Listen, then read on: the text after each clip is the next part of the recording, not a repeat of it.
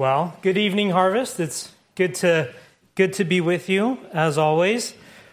Before we get to our sermon text tonight, just a couple of quick details. I didn't get in the bulletin on time, but we are first going to read Ezekiel 36, so you can start turning there. And I wanted to give, ahead of time for any note takers, just 2 points for 2 verses of the sermon text. So the first point will be exiled by election, and the second will be elected by God. So I invite you to stand, and we are going to read Ezekiel 36.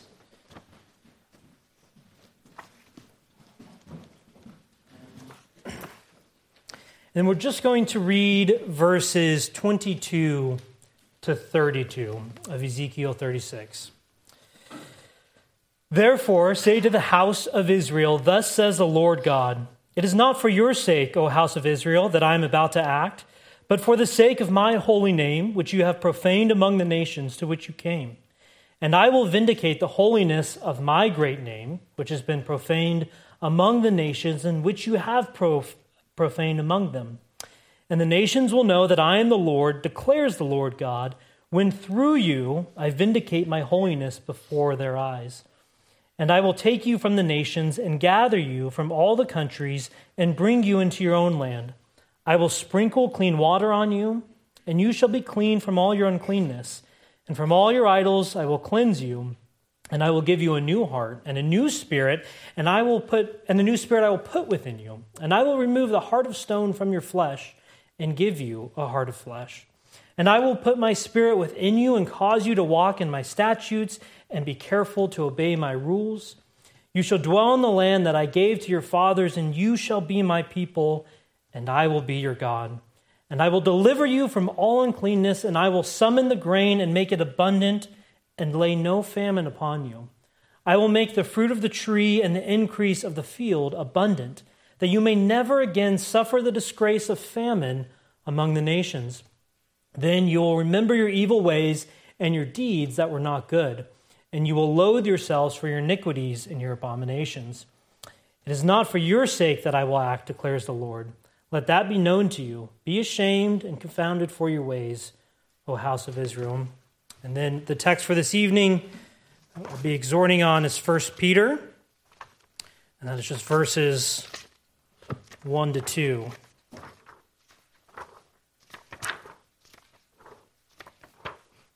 1 Peter 1, verses 1 to 2. Peter, an apostle of Jesus Christ, to those who are elect exiles of the dispersion in Pontus, Galatia, Cappadocia, Asia, and Bithynia, according to the foreknowledge of God the Father and the sanctification of the Spirit, for obedience to Jesus Christ and for sprinkling with his blood, may grace and peace be multiplied to you. Let us pray. Our gracious God and Father, we have much to be thankful for. Lord, you have given us so many gifts, great and small, and we thank you for these, Lord. We thank you for gifts like the weather, for a church building. But Lord, we are most thankful this evening for the life, death, and resurrection of your Son. We ask for your grace this evening, Lord. Give your servant words to speak, and give us all ears to hear, Lord, for both the speaker and the hearers are weak. We need your grace, O Lord. May grace and peace be multiplied to us. It's the name of Jesus Christ, our Lord, that we pray. Amen. All right, please be seated. All right, so 1 Peter, just 1 and 2. And as I said earlier, the first point is exiled by election. So just to read verse 1 again, Peter says, Peter, an apostle of Jesus Christ, to those who are elect exiles of the dispersion in Pontus, Galatia, Cappadocia, Asia, and Bithynia. This is Peter's greeting to his readers. And his greeting is a little bit different than ours, right? A lot of times, somebody may ask you, how are you? And they don't care how you are. They're just saying hi. That's how we do it out here. Or they'll say, hey, buddy, and it's not a comment on your friendship. It means that I forgot your name. If I were to go out of town for a little bit, and I came back and you said to me, hey, stranger, that might be a nice term of endearment. If my wife called me, hey, stranger, I would run, probably, is what I would do. hey stranger would not be a term of endearment from my wife. And so, but this is how Peter starts his letter to these people. He calls them stranger in one sense. The ESV says to the elect exiles of the dispersion. And there's nothing wrong with that translation of exiles, but just synonyms that we could use for the word exiles are strangers and sojourners. Whereas Paul writes his letters and his introductions to the church in Rome, the church in Corinth, or to the saints of Ephesus, Peter says to the strangers of the dispersion. But this is not a fake greeting, like if I were to ask you, how are you, and I didn't really care. That's not the kind of greeting Peter's giving, and he's certainly not calling them strangers because he forgot their name. He's intentionally calling them strangers, exiles, or sojourners. We can kind of pick and choose here a little bit. But this term, exiles, strangers, sojourners, it's a loaded term throughout the Bible, and it's used all over because God's people, as we heard this morning, God's people are a pilgrim people. Both in the Old Testament and the New Testament, God's people are a pilgrim people. And so we could find this theme from the Pentateuch to the prophets, and even here in 1 Peter throughout the New Testament. And the nerdy seminarian in me wants to go through every allusion and instance of this, but you could thank your good pastor that we're not doing that tonight. And that part of the sermon got left on the cutting room floor. But I'm still a seminary nerd at heart. So I do want to talk about Abraham because I believe Abraham is a helpful but maybe a surprising example of what it means to be a sojourner and an exile in this world. If you remember, it's a little bit of an obscure story right in the middle of Genesis, but Abraham's wife, Sarah, has died, and I doubt anyone knows the Bible trivia of where she's buried. Does anybody know? Is Sarah buried in the family tombs? Is she buried in his land or under the maple tree in his backyard around a white picket fence? No, Sarah is buried in the tombs of the Hittites, of foreign people, of not God's people. Abraham says to the Hittites in Genesis 23:4, he says, I am a sojourner and a foreigner among you. Give me property among you for a burying place, that I may bury my dead out of my sight. And I think it's a little maybe jarring or surprising to us that Abraham is considered a sojourner. Abraham's a foreigner. Daniel, Shadrach, Meshach, Abednego, makes total sense. Those guys are exiles. But how can Abraham be an exile? Abraham left his home country in Genesis 12 for a better country that God promised. And still yet in Genesis 23, towards the end of his life, he's still a sojourner. He's still an exile. But the reason that Abraham can be an exile, can be a stranger or a sojourner, is that he's a pilgrim person. He's part of God's people who are pilgrim people. God's people are always on pilgrimage. Hebrews 11, verses 13 and 16, still talking about Abraham, but the Old Testament saints in general as well, says, these all died in faith, not having received the things promised, but having seen them and greeted them from afar, having acknowledged that they were strangers and exiles on the earth. For people who speak thus make it clear that they are seeking a homeland. If they had been thinking of that land from which they had gone out, they would have had an opportunity to return. But as it is, they desire a better country, a heavenly one. Therefore, God is not ashamed to be called their God, for he has prepared for them a city. And so what the story of Abraham teaches us from Genesis 12 to 23, here in 1 Peter, Hebrews 11, is that the world is not our home. This is not the place that we're supposed to live. In a sense, we are supposed to live here, but this is not our inheritance. This is not our ultimate home. Both Old Testament saints and New Testament saints were sojourners, exiles, strangers looking for a better country. Likewise, so are we. Our city, so to speak, our city is not San Marcos. Our city's not Sacramento. Our city's not Washington, D.C. It's not even Bakersfield, for as heavenly as Bakersfield is. But we have a heavenly city that we get to look forward to. That is our ultimate home. In all seriousness, this city is not ours. Washington, D.C. is not ours. We have a heavenly city. And so this is why Peter calls the addressees of his letter, and by extension, he calls us exiles and sojourners. Because as Christians, we are exiled to the world to live as strangers in a foreign land.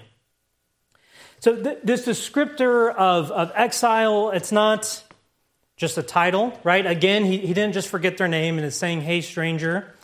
It's not some sort of Christian cliche, like, hey, brother, can often be a cliche. No, there's a lot of intentionality and meaning here. And this isn't just in verse 1 or 2, but Peter wants us to remember this theme throughout his letter. If you look down at verse 17, chapter 1, 17, he says, and if you call on him as Father, who judges impartially according to each one's deeds, conduct yourselves with fear throughout the time of your exile.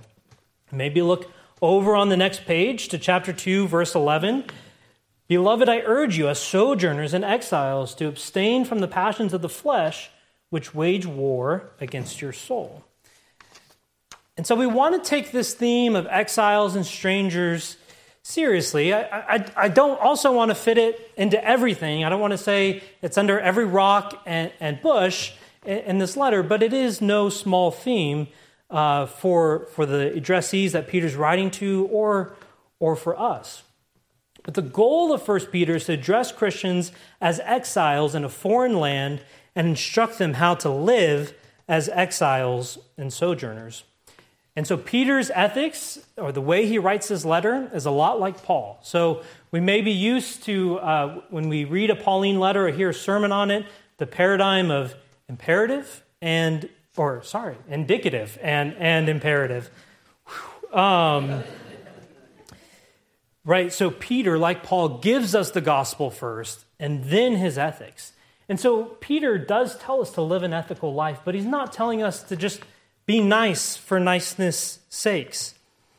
He's telling us to act according to the gospel because of the goodness of the gospel. The goodness of the gospel is why Peter uses the modifier elect here to go along with exile or to go along with sojourners. We're not merely pilgrims. We are pilgrims. We're not merely strangers or exiles, although we are. We're elect exiles, and that word changes everything, really. This combination of elect exiles is only used in the Bible right here in 1 Peter. It's a unique combination, and at least to me, at first it comes off a little bit like an oxymoron. So on one hand, we're chosen by God, but on the other hand, we're homeless. We don't have a home here on this earth. And so God's election sort of becomes like a double-edged sword. We're united to God, but divided from the world. And this is the beauty of election, the good news of God's election towards us, that once we were strangers to God. We were enemies of God. We were estranged from him, but we were at home in this world. The good news, though, is that God has chosen us, elected us, saved us, and sanctified us. Now we have a home in a heavenly city. Now we are at peace with God. But the backside is we're strangers in this world. We don't fit in like we used to. We don't do the same things or laugh at the same jokes. We are strangers. We're strangers to this world. And so again, Peter's goal in these first two verses throughout much of the letter is to show us that we're sojourners in this world because we have been chosen by God. And so Peter is not here to say that the Greeks, the Romans, the Democrats, the Republicans, the pandemic, the economy, those things did not make us sojourners. Those things did not make us exiles. We are sojourners and exiles. We are strangers to this world by the merit of God's election. And so God calls us to be his children and not children of the world. This is why we're sojourners. This is why Abraham was a sojourner. He was not satisfied with the things of this world. Even the land of Canaan, he was not satisfied with, but he was looking forward to a celestial city. And so should we. And so at the end here of verse 1, after talking about this idea of elect exiles, first Peter adds, we are elect exiles of the dispersion in Pontus, Galatia, Cappadocia, Asia, and Bithynia. The primary identity of the exiles, though, is not found in these regions. They're not primarily known from being from Pontus or Galatia. Their primary identity is found in them being elect by God. And this word for dispersion here, a lot of English translations just bring the Greek right over and say diaspora. And again, as I said earlier, there are a lot of places that we can go with this word dispersion that I'm using a lot of self-restraint to not take you to all these places. But, one place we could chiefly go is Babylon, right? As I said earlier, it's easy for us to see Daniel and his friends exiled in a foreign and strange world. And that's a helpful comparison to what Peter is trying to communicate to us. But it's not a one-for-one. There's a difference between us sojourning in this world and what Daniel and his friends did. We are not just like Israel looking to get back to our promised land. We don't have a promised land to get back to. We don't have a golden age to get back to. We are also not like Israel because we're not sojourning because of our disobedience, right? If we read through the prophets, God said, you're disobeying, I'm gonna exile you. But that's not what happens to us. We are exiled not because of our disobedience, but because God's election toward us. So the word election here, hope we're beginning to see, is key to helping us understand not only the word exile, but the nature and purpose of the sojourners in the dispersion. Exile, kind of grammatically speaking, elect modifies exile and dispersion. Elect is kind of the ruling word there a little bit. So we are not sojourners in the various lands, or these peoples aren't. Peter's addressees are not sojourners because of their socioeconomic status or because of the way an election went or who they voted for. They're not sojourners because the public schools got so corrupt and made them that way. They're sojourners because God chose them, because they are elect by God. But Peter's going to take this word election and move it on. So while it does apply here to the word exiles, to the word dispersion, he's also going to use the word elect here to talk about the work of God. So we're not merely elected to be exiles in this world, but Peter also wants us to know we're elected by the means of God and for his purposes. This is why Peter says in verse 2 that we are elect according to the foreknowledge of God the Father and the sanctification of the Spirit, for obedience to Jesus Christ and for sprinkling with his blood. So that will bring us to point 2, that we are elected by God. So while election is the impetus or maybe the catalyst for our sojourning, it is the Trinitarian work of God. It's the salvific work of God that saves us and elects us. And so Peter says we're elect by 3 things. We're elect by the foreknowledge of God, in the means of the Spirit's sanctification, and for the purpose to obedience and to be sprinkled with blood. And Lord willing, if you guys will have me back, there will be some more exhortations on 1 Peter, and we'll see that suffering is a major theme throughout this book. And Peter wants to encourage his readers throughout the book, but here too, in verses 1 and 2, just as he's opening, Peter wants to encourage his readers that suffering for Christ has not come randomly, but the suffering has come because they have been saved by the work of the Father, the Son, and the Holy Spirit. And he wants to remind us that before any of us were born, before any king took the throne, before any bill was passed, and long before any cultural trend that we may legitimately worry about today took place, God chose us for salvation, but in that he also chose us to be sojourners in this world. And so I want to dive a little bit deeper on these three parts of election that Peter gives us in verse 2. So first he says we're elect according to the foreknowledge of God the Father. And there's a lot of debate over this word foreknowledge, but I don't think there should be a lot of debate. There should be very little debate over this word. I would say maybe there should be no debate at all. And the debate comes when some people will say that God's foreknowledge means that God looks into the future and sees what we will do, and then he chooses us. That's what it means by election. That's what it means by God's foreknowledge. But that's not so, right? That's just a salvation by merit. That's just a salvation by works, right? God knew you would do a lot of work in the future, so he chose you. That's not what Peter says. That's not what the Bible means by foreknowledge.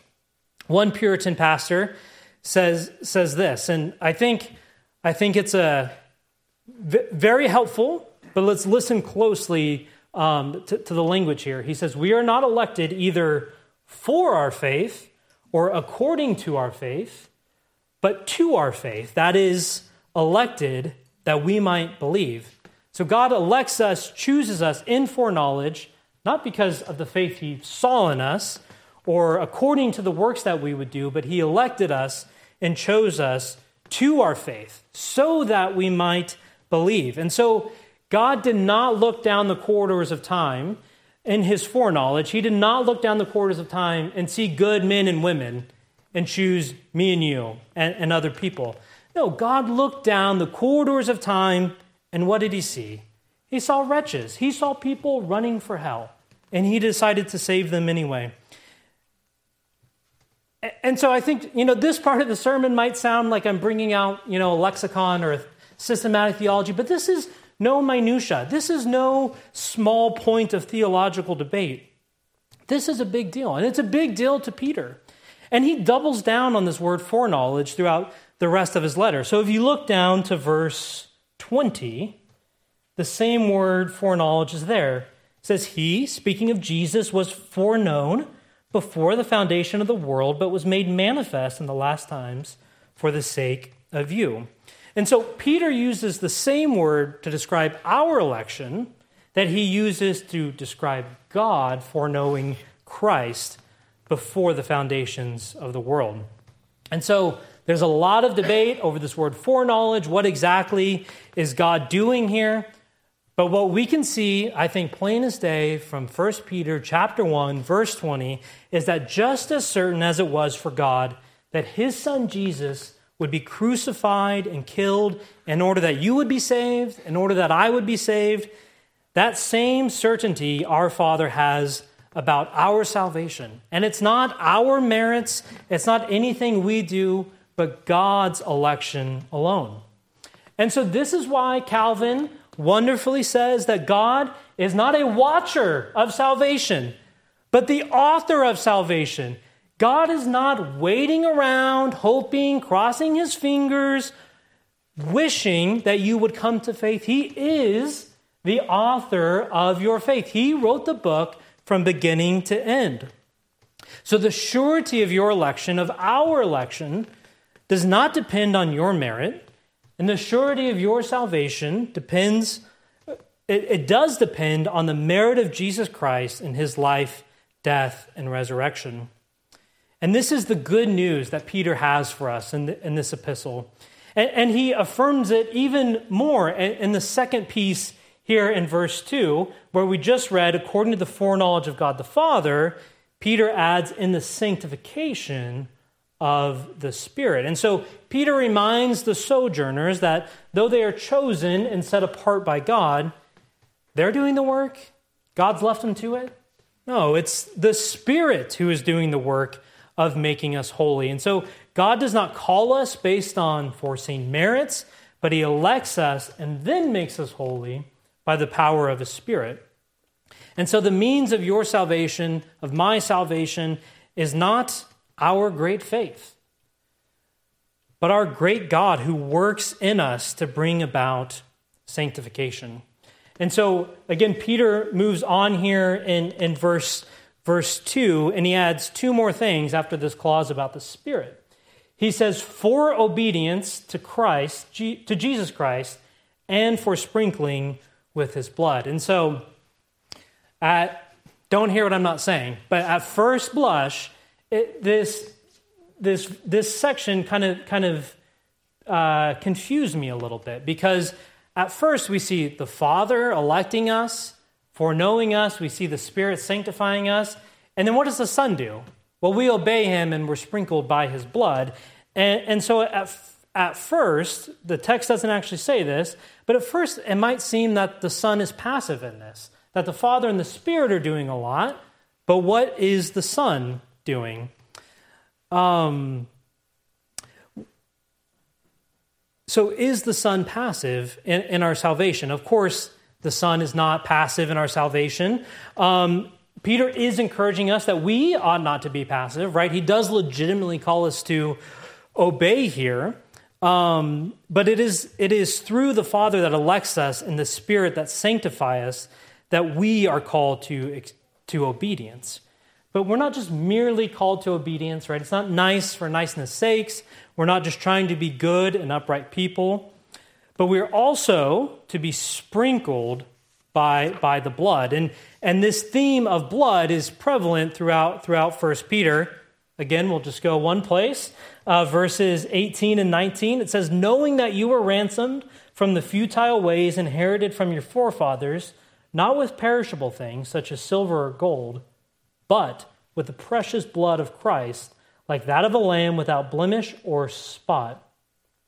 So, though God does call us to obedience in 1 Peter 1, verse 2, our obedience is not the thing that saves us. It's not what causes God to choose us. It is the blood of Christ that enables us to obey. And this is why we need to be sprinkled with the blood of Christ. The electing work of the Father, the sanctifying by the Spirit, and the sprinkling of blood precede our obedience. Those things come before our obedience. And so I think that this word sprinkling here is also maybe a little obscure. Why not say the word washed, right? Why not say dunked? If that's the thing that's going to save me, throw me all the way in, right? Is it referring to baptism? And though we do practice sprinkling here, I don't know if it's a direct correlation to baptism. But this idea of obedience and sprinkling is a theme in the Old Testament. And we see this actually in Exodus 24 at the confirmation of the Old Covenant. When the Old Covenant is established, Exodus 24 verses 7 and 8 says, then Moses, he took the book of the covenant and read it in the hearing of the people. And they said, all that the Lord has spoken we will do, and we will be obedient. And Moses took the blood and threw it on the people and said, behold the blood of the covenant that the Lord has made with you in accordance with all these words. Here in Exodus 24, at the confirmation of the Old Covenant, we see both obedience and blood. Same thing in 1 Peter 1:2. We see obedience and we see blood.